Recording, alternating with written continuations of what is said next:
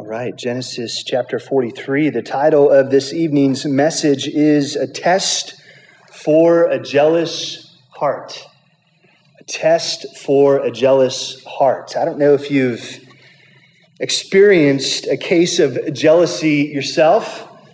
Maybe it was in a budding relationship that you had back in the day or some other scenario. Maybe it was guys for you out there, maybe jealous of somebody else's talents or abilities in regards to an athletic ability, or maybe it was those of you that play an instrument. Maybe you're the second or third chair and you're looking at that first chair playing that instrument, and man, they just have it all together. They can seemingly play it flawlessly, and you have a moment of jealousy. Have you been there? I'm raising my hand. We all, and at some point in our life, have experienced jealousy, right? It's one of those just base level human nature, part of our depravity and sinful being. Jealousy comes and it goes really at all times and in all stages of life and in different ways. Jealousy is something that, if not identified and kept in check and repented of and given over to the Lord, man, jealousy can cause so much difficulty in relationships, and that jealousy and that envy can progress even into bitterness. And we've talked about that even in our Joseph narrative as we've considered the relationship between Joseph and his other brothers. Ultimately, we are where we are today in our story because of what? Jealousy.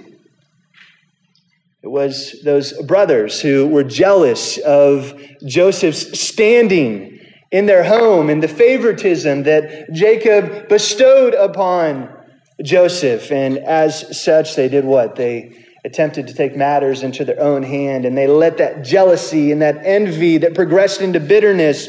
Ultimately, it progressed even to hatred and a heart to murder their brother. It started with jealousy. And it's interesting that Joseph knows that, and he identified that in their own story. And here we are in chapter 43. And as he continues for now having this second reunion with his brothers coming down from Canaan back to Egypt, he is providing a test for these brothers to determine, is jealousy still running rampant in their hearts and in their lives? And he's going to do that by introducing a new character into our story. Well, not a new character, but new to our setting here is Benjamin. For the first time is going to be making this journey down to Egypt, and he will leverage that relationship with Benjamin to truly give insight into where their brothers' hearts are at. Have they truly repented? Are they being stirred up? Have they changed? Are they truly honest men, as they appealed to last week in chapter number 42? So here we are in Genesis 43. If you'll remember with me, we spent a bulk of our time discussing this idea that God uses the circumstances of life to do what? To bring about his perfect and sovereign plan in this world. So God's plan was no doubt a big part of our message last week. And because chapter 43 is really an extension of chapter 42, God's plan and his sovereign will is going to continue to be a core theme in our sermon, in our text, even here today in chapter 43. We observed last week that God often uses the circumstances of life in three ways: as a means to reveal his plan, two, as a prerequisite to participate in his plan, and three, as the impetus to trusting his plan. So again, these two chapters are an extension of one story. The brothers have come down to Egypt. Why? Because of the famine, right? They had Joseph interpreted Pharaoh's dream. There was going to be 7 years of plenty, 7 years of famine, and that famine has spread across the known world, right? I'm just giving us some context, reminding us where we're at. And Jacob has heard that there are resources and food down in Egypt. He sent the brothers down to investigate, to buy food, and to bring it back. And we know that Joseph identified them. He kept Simeon back. He gave them a test. If you're truly honest men, and you say that you have a younger brother, and you say that you are all of one father, of Jacob, then bring your younger brother back. And if your story's true, I'll release Simeon, I'll give you food, and you can go back. Here, that's where we are here today in chapter number 43. It's all about God's sovereign plan. And here's the thing, friends. It was all about God's sovereign plan in chapter 42. It will be in chapter 43. Let's fast forward to October of 2020. Here's the thing. It's still all about God's sovereign plan. Nothing has changed. There's not a new focus. There's not a new agenda. There's not something else that we should be looking for or pursuing. It was true then, all the way back in Genesis. It was true today, that our life, our circumstances, everything that is going on in this crazy and chaotic world, when it seems like it's just spiraling out of control, guess what? God is still on his throne. He's still sovereign. He's still working out his perfect plan of salvation in this world. Yes, even today, with all the craziness that is going on, it is still all about God's sovereign plan. And here's the spoiler alert for the future. It will always still be about God's sovereign plan. Amen. Why? I'm glad you asked. This brings us to our big idea of Genesis 43. This is why it will always be about God's sovereign plan. The big idea of chapter 43 and really 42, they're connected, but chapter 43, here's our big idea. God desires for his covenant people to participate in his sovereign plan to bring about redemption and reconciliation in this world. I'll read that one more time for you. I see some people frantically trying to take notes, and we don't have it on the screen tonight, so I will read that one more time for you. God desires for his covenant people to participate in his sovereign plan and to bring about redemption and reconciliation in this world. I love this reality that God desires for us to be a part of his plan. That is beautiful, right? I mean, God is big enough. He's the creator of all things. He's the Alpha and the Omega, the first and the last. He has always existed and always will exist. He doesn't need us. Little reality check there. He doesn't need us to bring about his perfect plan of redemption and reconciliation, but God chooses to use us despite ourselves. Certainly we complicate things many times in how we steward or the lack thereof his plan of reconciliation and redemption. But despite our sinful nature, God desires to use mankind to bring about his plan of redemption. And we see that unfolding page after page in the book of Genesis as we're nearing these final few chapters. So God desires to use his covenant people to bring about we could even say the realization of his sovereign plan in this world. These sons of Israel or Jacob needed to be brought to a place of not just recognizing that God was there, recognizing that God was working, but they needed to be brought to a place of actually participating in this plan. Why? Because that is God's plan. That his covenant people participate in the realization of his sovereign plan on this earth. So we saw the beginning phases of that process begin to unfold as God uses this test that is set before them by Joseph to stir the hearts of these brothers. All right, do you remember that? The beginning of chapter 42, what were they doing? They were just sitting around staring at each other, doing nothing, feeling sorry for themselves, feeling lost, without direction, without hope, in the midst of a famine, food running out. God met them at that place, and he is attempting to stir their hearts and to bring about a heart of repentance that God will use in the days ahead to ultimately establish the tribes of Israel. So we saw the beginning phases of this process. Joseph sets this test before them, and they begin to come to this place of acknowledging their wrongs, their sins of the past. They're coming to grips with this reality that, hey, you know what? We failed, and we failed big time. There's blood on our hands, so to speak. We have wronged our brother Joseph. They've come to that realization in chapter 42, and God is going to continue to work to soften their hearts and to bring about this incredible work of reconciliation in the midst of this family. When you talk about dysfunctional families, it doesn't get much worse than Jacob's household. It doesn't. I mean, it is about as dysfunctional as you can get, but guess what? God uses and chose to use this family with all their mess, with all their baggage, with all their horrible choices. He used them to continue and further his plan of redemption in this world. That's beautiful.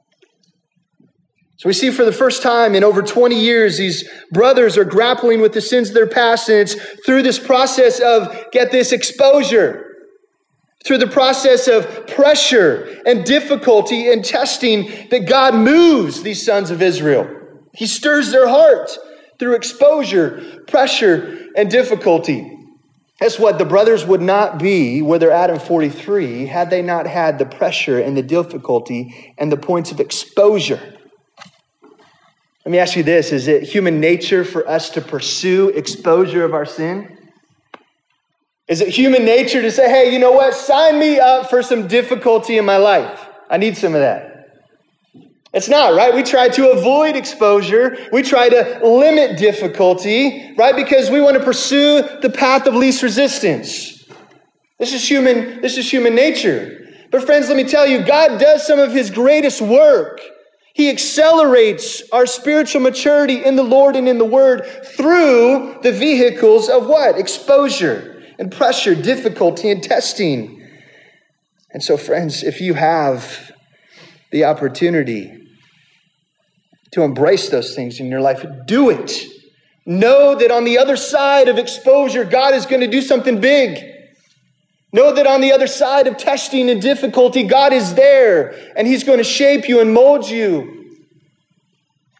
He's going to develop you. He's going to give you a testimony that can be used for his glory in other people's lives. So don't run from it. Embrace it. And this is what the brothers are experiencing right here. God's grace has met them where they have fallen to. His mercy has been readily available, and we see it continue to unfold even into chapter 43 as he has been faithful to provide for his covenant people. It's refreshing to be reminded in the book of Genesis of God's faithfulness to his covenant people, despite many times their unfaithfulness. Friends, don't we many times fall into this pseudo works-based salvation that we feel like, hey, you know what? God will only accept us if we do something for him. God is faithful to his people, even when we are unfaithful. You believe that? God initiates, he sustains, and he maintains that relationship with his covenant people. It is nothing that I have done or will do that is deserving of a relationship with God. He sought me out. I was the sheep that wandered from the flock, and he ran after me, left the 99, scooped me up and brought me back into his fold. Friends, this is God's mercy and grace in our life, and we see that unfold over and over again in the pages of Genesis.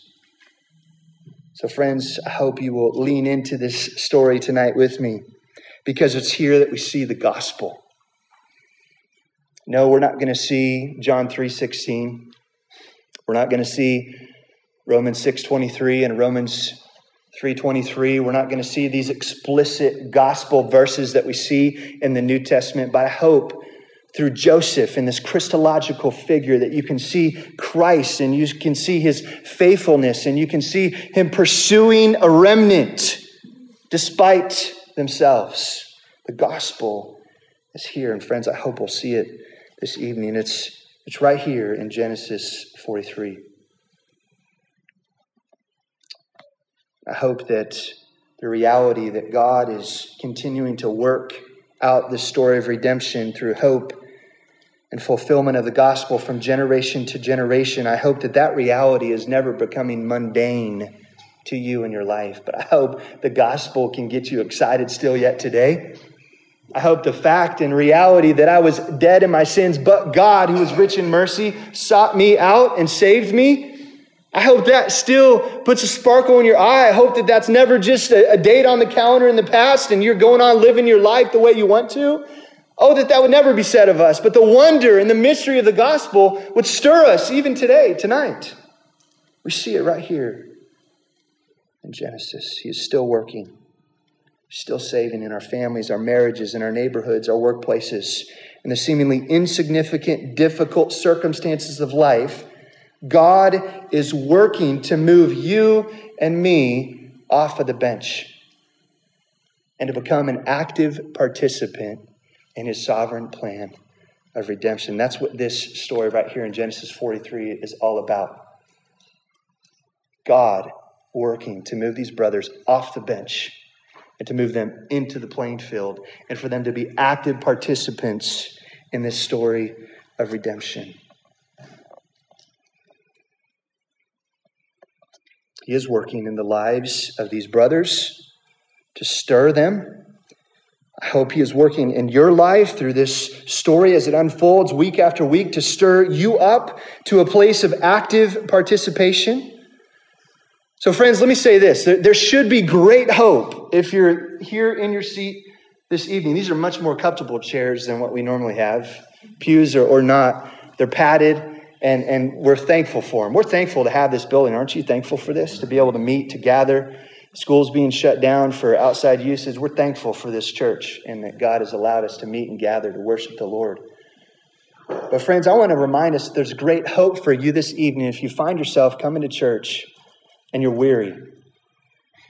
You're the brothers back in 42 and you're still sitting in your huddle staring at each other doing nothing. And however you got there or whyever you got there, that was horrible English, regardless of that, you're there. Trial, difficulty, relationship conflict, discouragement, financial, job, health, you name it. You're weary. You're discouraged. You're sitting on the bench and you feel like God is maybe working in other people and in other ways, other parts of the world, but yet, man, you feel like just an empty, deep, dark well. And there is hope this evening for you that you could be stirred up by the grace of God. Through the preaching of the word, through the power of the Holy Spirit, he could work in your heart and life even this evening. Amen. God wants to meet you right where you're at this evening. Through the testimony of the word, the preaching of the word, he desires to fan the flickering embers of your heart. And as you leave this place, he would desire to use you and me to bring about redemption and reconciliation to this world. This is the joy and the hope of every disciple, to deny oneself, to take up our cross and to follow Jesus. So I'm going to apologize in advance. That was an extended introduction. I'm aware. I'm mindful of time. Trust me, I've got 3 simple points this evening. We will work through them rather quickly. I noted that there's a lot of parallels in 42 and 43, so I won't go through all those details of where there is some overlap. But I want us to anchor our hearts around this reality that there is a sovereign plan being worked out among us, and God desires us to be plugged in and engaged and an active participant in it. So the question that I want you to ask yourself as we work through this text is this: am I actively participating in God's sovereign plan to bring about redemption and reconciliation in this world? I'm not saying, do you know academically about God's sovereign plan? Do you know some cool things about redemption and reconciliation? I'm not saying, are you aware of how God is maybe using other people or churches, pastors, missionaries, underground church, and other parts of... I'm not saying any of that. I'm asking, are you actively engaged in participating in God's sovereign plan to bring about redemption and reconciliation in this world? Did you see the subtle nuance of difference there? Amen. It's not just about knowing about these things. It's about, am I engaged by God's grace in them? Because that is his plan. Regardless of whether you're type A, B, C, whatever personality profile you might have, regardless of your skill set, your giftings, how confident or lack of confidence you have, God wants to use you for His glory, to make disciples in your sphere of influence. He's gifted you with specific gifts to meet specific needs, to be deployed in the church in this world, to bring about His glory. And friends, we can't just go week after week, just going through the motions of a mundane, complacent Christian life. God wants more for you. He wants more for me. He wants more for this church. He wants us to share the hope of Jesus. And friends, we won't do that if we're not aware of and actively participating in this plan. So the first point we're going to look at concerning participating in God's sovereign plan is this: that when we participate in God's sovereign plan, it strengthens our faith.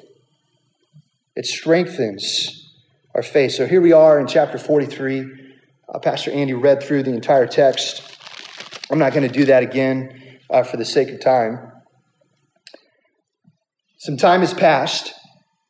They came from Canaan to Egypt, got the food. Simeon's left. They've gone back. They've confronted their father the first time at the end of 42 about the need to bring Benjamin back so that we can get Simeon back. And Jacob essentially says, I can't do it. I've lost one son. He doesn't know why or how.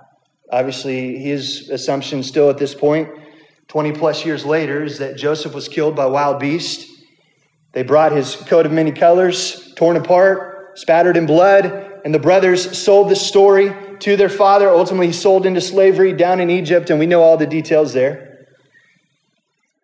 So they've confronted their father. We've got to bring Benjamin back to this ruler in Egypt, or they're going to keep Simeon. He's questioned our story. We have to prove that we are honest men. Jacob, we got to take Benjamin. You remember Reuben giving this plea to Jacob that, hey, if I don't follow through with this, you can take my sons and kill them. I mean, who would say that? But Reuben said it, right? And he's kind of fired up about this reality. Jacob essentially says, I can't bear to lose another son. Therefore, what do? They simply do nothing again. We don't know exactly how much time has passed, but we know all the food that they were brought back from Egypt is now starting to dwindle. So now Jacob is confronted with the reality that, hey, food's running out. We need to make a decision. And this final point from last week carries into the first point of this week. Last week, we were reminded that God uses the circumstances of life as the impetus of trusting His plan. Remember, the impetus was simply a force that makes something happen or happen more quickly. So God used this famine and this life or death scenario to help these brothers to begin to look outward and recognize the presence of God among them. And now God is going to begin to strengthen this budding faith through additional testing and difficulty right here in chapter 43. This is the reality of every Christian life. It is always a walk of what? Faith. Trusting God in the midst of not certainty, but uncertainty. Following when the destination is unsure. Believing when all hope seems lost. This is the essence of the Christian life. This is what we are called to as disciples of Christ.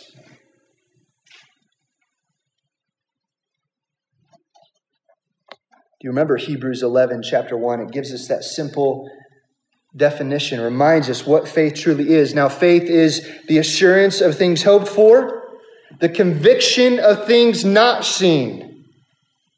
The assurance of things hoped for, the conviction of things not seen. So here we have in these opening verses a struggle to trust in God's provision and protection concerning this requirement that Joseph made on the brothers to bring Benjamin. Or else, look at me at verse 3. Joseph promises that you shall not see my face. You shall not see my face. This warning from Joseph to the brothers, for all they know, is no empty threat. Again, second only to Pharaoh, this is the highest ranking official in Egypt. When he says something, you can take it to the literal bank and figurative bank, whatever we want to call it. It's truth, right? So when Joseph said, hey, you better not come back without Benjamin, they took note of that. And they weren't going to go back to Egypt unless they had Benjamin in their possession. Let's not forget that Simeon is where he's back there in Egypt, not in a Holiday Inn with great accommodations. He was taken captive in prison, right? He was tied up and bound. The brothers saw this happen. And so Simeon, for however long they waited to come back to Egypt with Benjamin, Simeon's been there in prison. Nice job, Jacob. Just let your son just suffer there in prison while you decide what you're going to do, right? But regardless, that's what happened.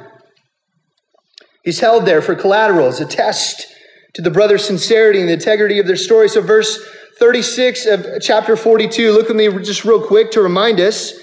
And Jacob, their father, said to them, you have bereaved me of my children. Joseph is no more, and Simeon is no more, and now you would take Benjamin. All this has come against me. So Jacob, Israel has this kind of woe is me. Hey, everything is stacked up against me. Man, I just can't take another blow. He's wrestling with this reality of potentially losing his final son, of this his beloved wife, Rachel, and it seems that Jacob was fully settled, but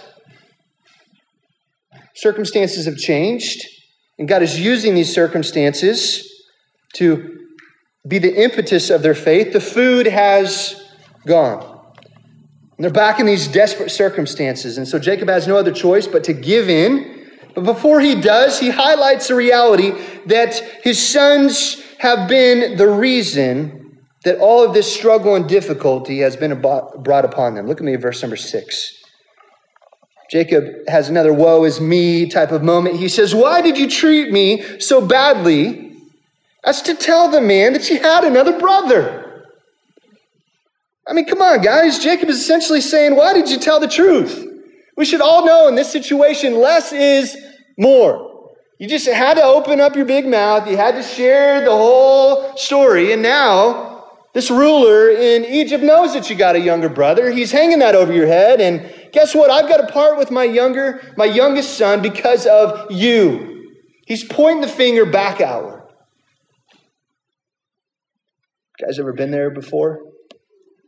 Pointing fingers outward, blaming, deflecting attention away from your ownership of the problem and trying to point it on to somebody else. I don't know about you, but I unfortunately do that often.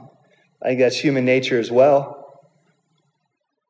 I don't know who said it. I don't know who's the owner of this one, but somebody once said, if you point the finger, you got 3 pointing back at you, right? It's a reality.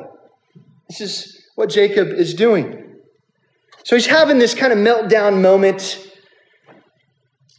and his sons kind of let him have that moment.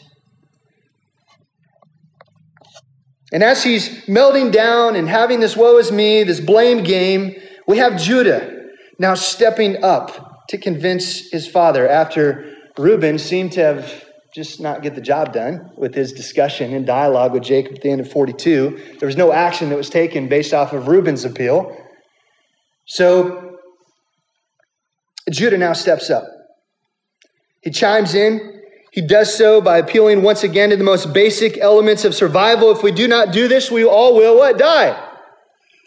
Judah points out now that they have families of their own, and these little ones, as they describe in our text, will also die if we do not take action. We have to move. We have to do something. We have no choice. The food is running out. The risk is not just about Benjamin, it's about your entire household and these little ones that are among us. So Judah makes that appeal.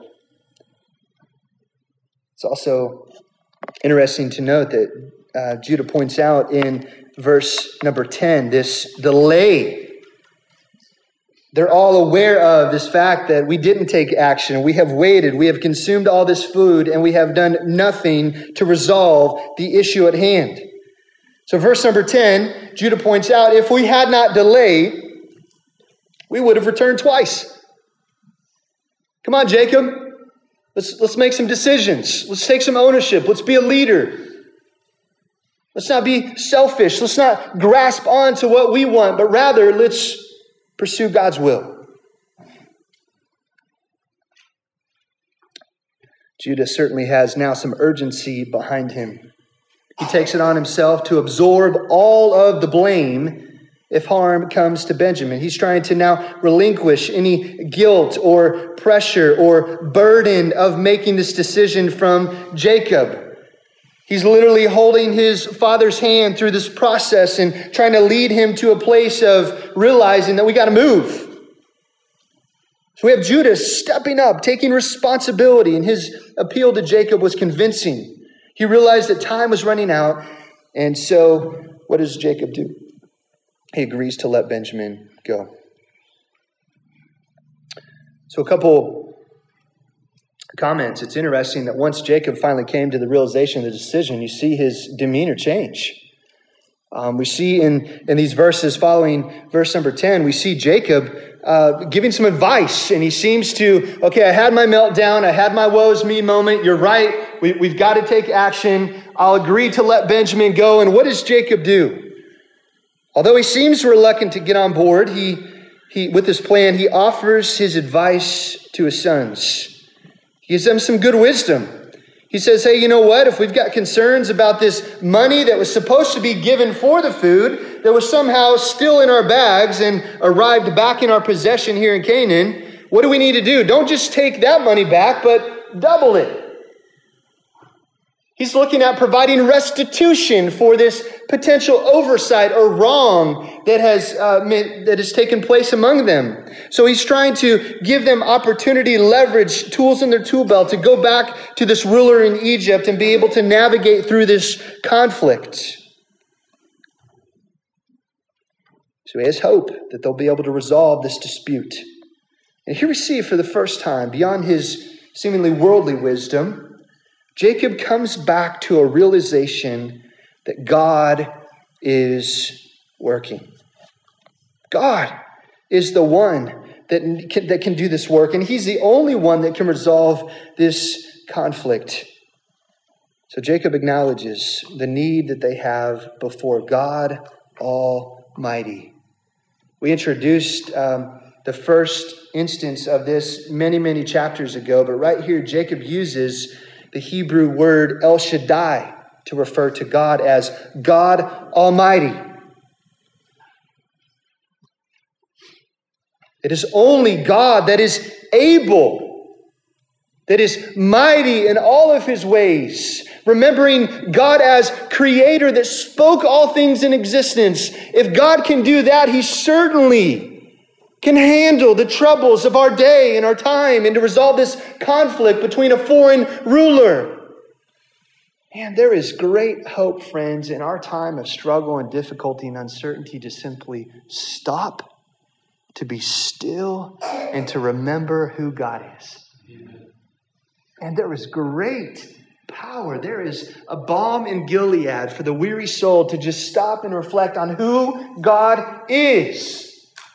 And so if you're weary, if you're struggling, if your faith is waning, if you're struggling with how do you reconcile the circumstances of life with God working out his sovereign plan, just stop and remember, God, who are you? What does your word say who you are? What does your word proclaim about what you've done? Let me reflect on your works, your person, your character. Man, that bolsters one's faith. And so Jacob, whether he realized it or not, he does that work. He anchors the uncertainty of this situation on God himself, that he is the El Shaddai, God Almighty. He is able. There's great hope in that statement. It's here that we see Jacob kind of let go, so to speak. He recognizes that he can no longer grasp onto this situation. It was out of his control. He needed to give it over to the one, El Shaddai, who is able.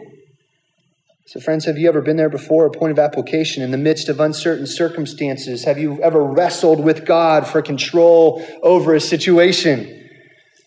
And you finally just released kind of this white knuckle grip on whatever it was that you were just grasping onto with every ounce of effort that you had. And as you released that grip, you let it go at the foot of the cross. I don't know about you, but wow, the relief, the peace, the weight that is lifted when we simply trust the Lord. When I say simply trust the Lord, that's not some vain, ignorant thing to do. That is a trust that is placed in the character and the work of the Lord, knowing that He is the El Shaddai, knowing that He's the creator of all things. So when I simply just let go and let God just, let's sing a song or something, that's not what we're talking about here. We're talking about a confident, known choice that we're making to give it over to God. And this is essentially what we see Jacob start to do. Jeremiah chapter 17, a couple verses here that remind us about trusting in the Lord. There's a contrast here.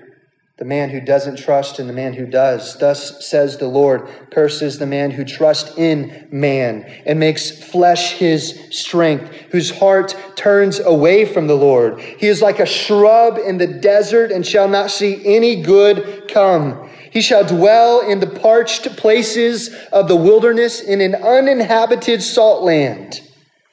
Wow, what word pictures are present there. But, here's the contrast. Blessed is the man who trusts in the Lord, whose trust is in the Lord. He is like what? A tree that is planted by water, that sends out roots by the stream and does not fear when heat comes. For its leaves remain green and is not anxious in the year of drought, for it does not cease to bear fruit. Friends, this is what it looks like to simply let go and trust God. Placing our trust, our confidence in God Almighty, the El Shaddai, His Word, trusting in the Spirit to guide and direct us. So this evening, friends, what are you holding on to? Or even as Judah called out, what in your life are you delaying to trust the Lord with?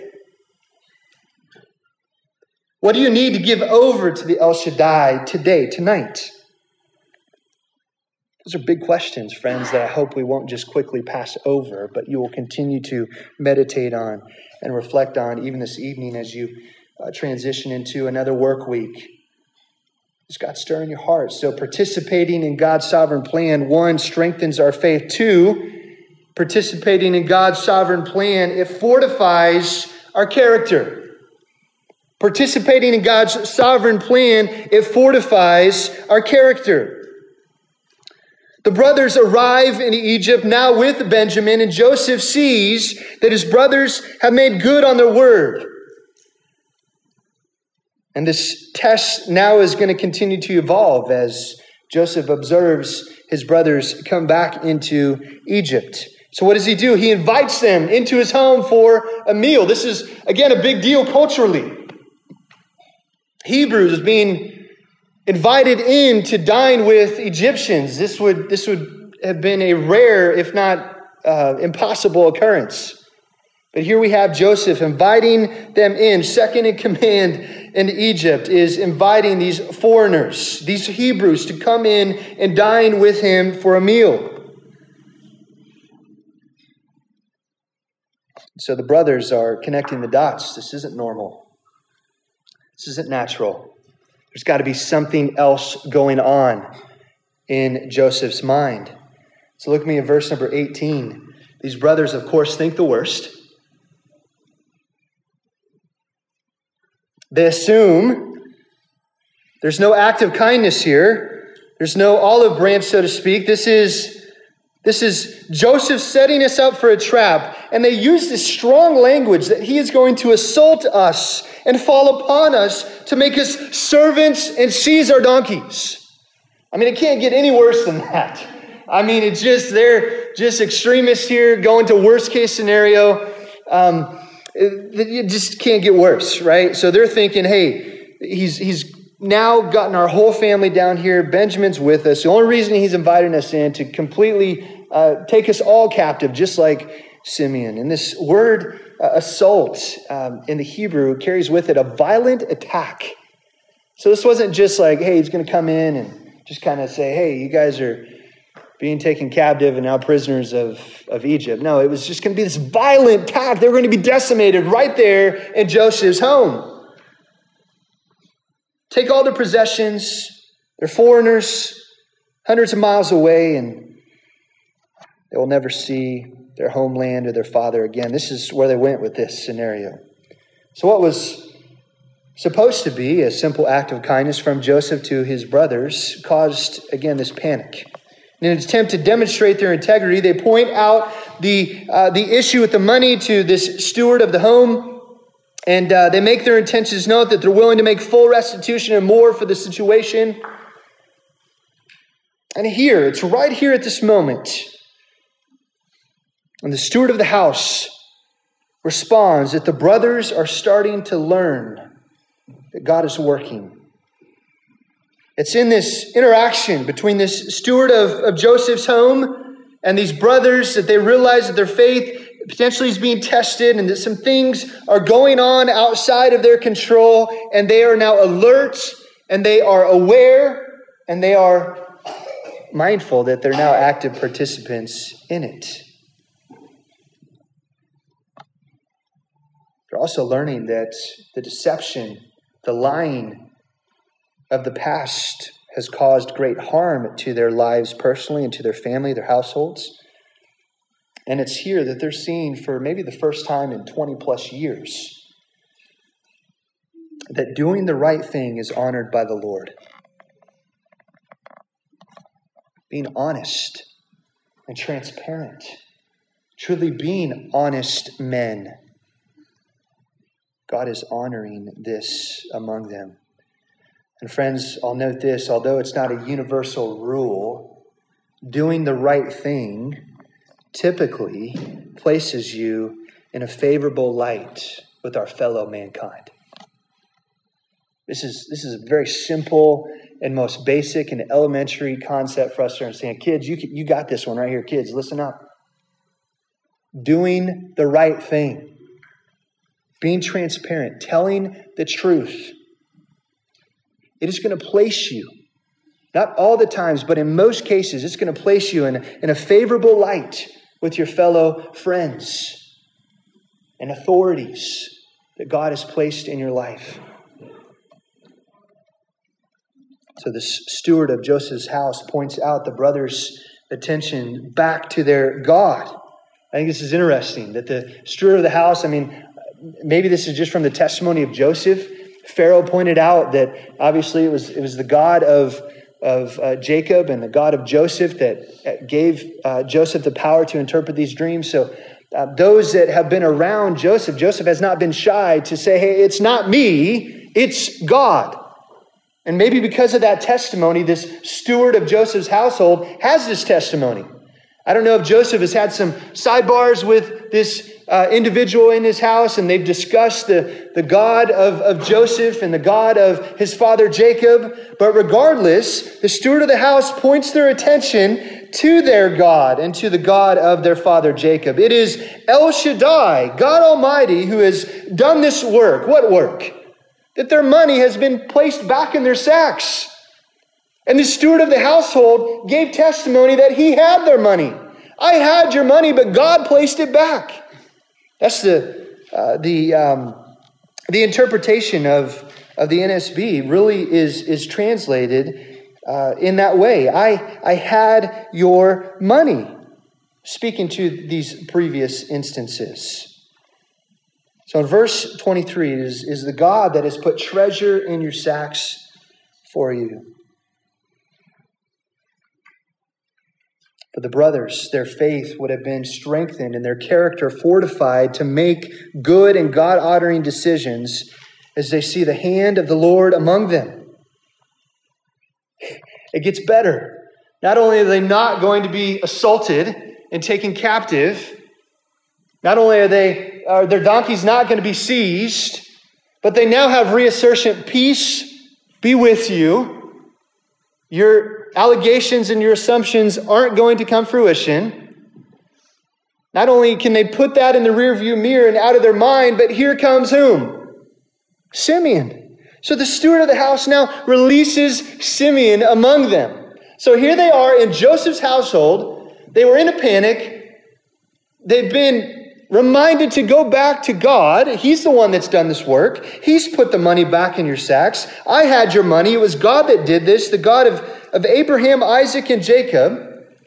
Now Simeon is released, and this, I'm sure, would have been a sweet reunion. Again, we don't know exactly how much time has passed, but this has been a big question mark. Is this ruler of Egypt going to honor his word? Is Simeon just going to be killed? Is his life going to be taken? This reunion has come about. Joseph goes above and beyond. He feeds their animals. He washes the brothers' feet. And now the scene is set for this second and formal reunion between Joseph and the brothers. So friends, let's remember, participating in God's sovereign plan, it fortifies our character. Have you ever been there? Isn't it just a little bit easier to do the right thing when we are actively walking with the Lord and aware of His plan? Can you give testimony to that when you're walking in the Spirit, when you're walking with the Lord, when you're in His Word, when your relationship is growing? Aren't you more prone to do what? Make the right choice? So participating in God's sovereign plan, it fortifies our character. We're going to be more consistent and more aware of the opportunities to make good and godly choices, to be transparent, to lead with our integrity, and to allow the Lord to work in and through our choices. Galatians 5:16 tells us, "But I say, walk by the Spirit, and you will not gratify the desires of the flesh." All the way back in chapter 37 and beyond, these brothers were not walking in awareness of God's sovereign plan. They were walking in the reality of the Lord and His will in their household and their family. And so what did they do? They acted out in the desires of their flesh. Friends, it's true. The same is true of us. If we're walking in the Spirit, if we're actively engaged in participating in God's sovereign plan, we will not gratify the desires of our flesh. Galatians 6:9 tells us, "And let us not grow weary of doing good, for in due season we will reap if we do not give up." But friends, there's a sobering reality here that we need to be careful about as we work through this Genesis narrative. That how God worked in this situation isn't necessarily a universal truth. Treasure in our sacks is not always miraculously found when we walk with the Lord and do what is right. This is the lie, the sin, the heresy of the health, wealth, and prosperity gospel. Treasure in our sacks is not always miraculously found when we walk with the Lord and do what is right. So how do we reconcile that? Friends, although we may not have sacks of treasure miraculously found, we have a God that is faithful to us. And although we may not have everything that we want this side of eternity, we have everything that we need for all eternity in Christ Jesus. 1 Peter chapter number 3 tells us this. Verse 13, "Now who is there to harm you if you are zealous for what is good?" I love that rhetorical question. But even if you should suffer for righteousness' sake, that's doing right. Sometimes when we do right, when we pursue the sake of righteousness, we are going to suffer. Peter tells us you will be blessed. How is blessing and suffering connected? Let's read on. Have no fear of them, nor be troubled, but in your hearts honor Christ the Lord as holy, always being prepared to make a defense to anyone who asks of you for the reason for the hope that is in you. Yet do it with how? Gentleness and respect, having a good conscience, so that when you are slandered, those who revile you and your good behavior in Christ may be put to shame. Excuse me, let me read that again. I got a little tongue-tied there. Those who revile your good behavior in Christ may be put to shame. For it is better to suffer for doing good, if that should be God's will, than for doing evil. For it is better to suffer for doing good, if that should be God's will, than for doing evil. So participating in God's sovereign plan strengthens our faith. It fortifies our character. And our final point, I'll be quick. Participating in God's sovereign plan expands our joy. Expands our joy. So in these final few verses of chapter 43, Joseph will once again test his brothers to determine if there truly has been a change in their hearts. So what does he do? He cordially inquires as to their welfare and that of their father in verse number 27. And the brothers give a good report. We're good. Father's good. Thumbs up. What happens at the end of verse 27? The brothers give a good report, and they once again, in fulfillment of the dreams that the Lord gave Joseph at 17 years old, 20 plus years ago, they bow down before him in an act of humility and a desire to honor Joseph. It's here in verse 29.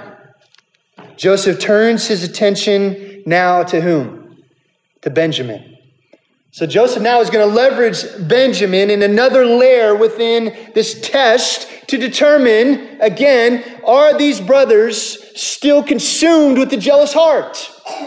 Are their thoughts, their emotions, their choices, are they all being motivated by what? Harm for this brother, I'm sure, that is propped up in his father's home? They're still getting favoritism. Do they have now a jealous heart towards Benjamin since Joseph had been taken out?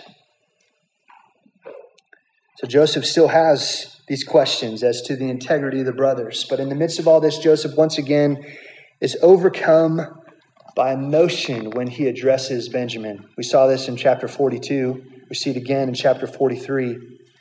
This is the first time over 22 years that Joseph has laid eyes on his younger brother Benjamin. He's overcome with emotion. What does he do? He goes out and weeps. He gathers himself. He comes back and orders for the food to be served.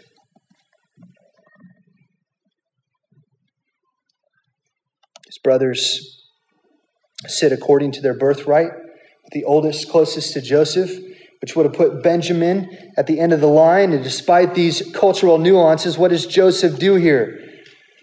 He serves the food and he gives whom? 5 times more than all the other brothers. It is the youngest brother sitting the farthest away and the least place of honor at the table. He gives Benjamin 5 times more of the food that is being served. This again is an obvious test that Joseph uses to gauge the jealous tendencies of the brothers. Do they despise the other favored brother? Now that Joseph was taken care of, had the brothers redirected all that hate, bitterness, and vengeance back towards Benjamin? What was their responses to the actions of Joseph towards Benjamin? Look at me at verse number 34. It all came together here. Actually, skipped over it real quick. Don't also forget that Joseph offers a special blessing to Benjamin when he first interacts with Benjamin. Among all the other brothers, it is Benjamin that receives this blessing from Joseph. So he gets the extra blessing. He gets the extra food. Are they still jealous? What's their response? Verse 34 at the end. And they drank and were merry with him.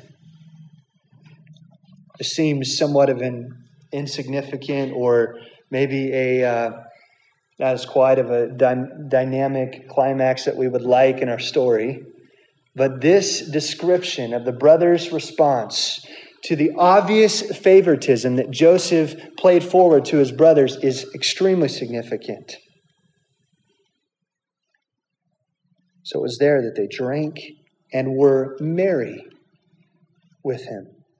They were merry with him. Participating in God's sovereign plan expands our joy. Wow, we have a change of heart that is, it's just jumping off the page here from what we know about these brothers in previous chapters to where they are now today, sitting with the other brothers in the presence of the second highest in command in Egypt and their youngest brother Benjamin, the last of this favorite wife, Rachel, of which these other brothers are not a part of. I mean, do you see that, again, we talk about dysfunctional family. Here it is. It's an opportunity for these brothers to show their true colors here, but yet there's a change. We see an expanded joy as they've participated in God's sovereign plan. Their joy and even our joy is typically expanded by way of perspective.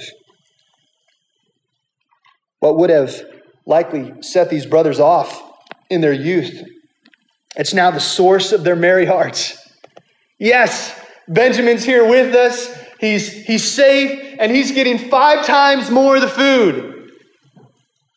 They're in support of Benjamin getting this blessing. They've arrived in Egypt. They've avoided the assault from Joseph that was never going to happen, right? Everything that they thought would go wrong has not gone wrong. It is El Shaddai, God Almighty, has made the way clear for them.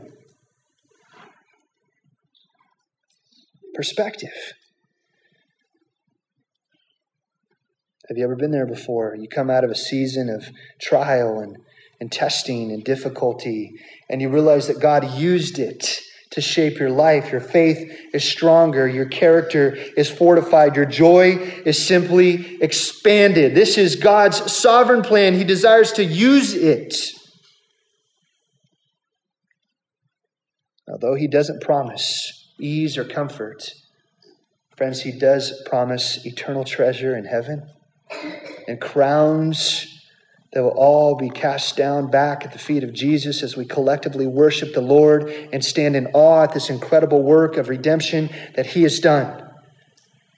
So we see in these brothers an incredible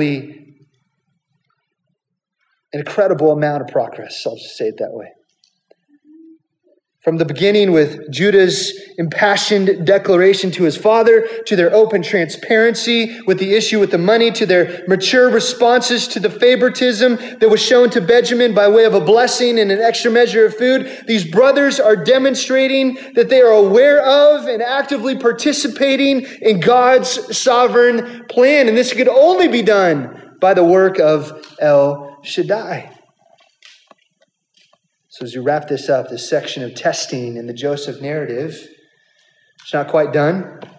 We look forward to yet one more test that Pastor Andy will take us through next week as we consider this additional treasure that's going to be found in their sack this time as they journey back home to their father Jacob. A test for a jealous heart. Let's close in a word of prayer. Father God, we thank you again for your word. We thank you for what you've taught us from this chapter. Father, I pray that if there's one thing that we would be aware of as we leave this place, this time of worship, gathering together, I pray that we would be reminded that you are God and that you have a plan and that you desire for us to be welcomed into the fold of that plan. And so, Father, I pray that we would not be satisfied with sitting on the sidelines. We would not be satisfied with just sitting on the bench. But Father, we would truly see in your word what you desire of us and from us. And by your grace, we would pursue that, not for our own glory, not so that we could be viewed as some great and mighty Christian. Father, but because of our interactions with this world, because of our good works, as Matthew 5 tells us in verse 16, that others would be pointed back to God the Father. Father, I pray that we, right here at Liberty Hills Bible Church in Kansas City, Missouri, that we would engage in your sovereign plan of redemption in this world. We thank you for what you're going to do in our lives. It's in your precious name I pray. Amen. Please stand, and our last song is Build My Life. And here in the chorus, it kind of converts into a prayer. And really, it's praying kind of this very thing that God would use us to be a part of His plan and filling us with His heart and leading us in His love to those around us.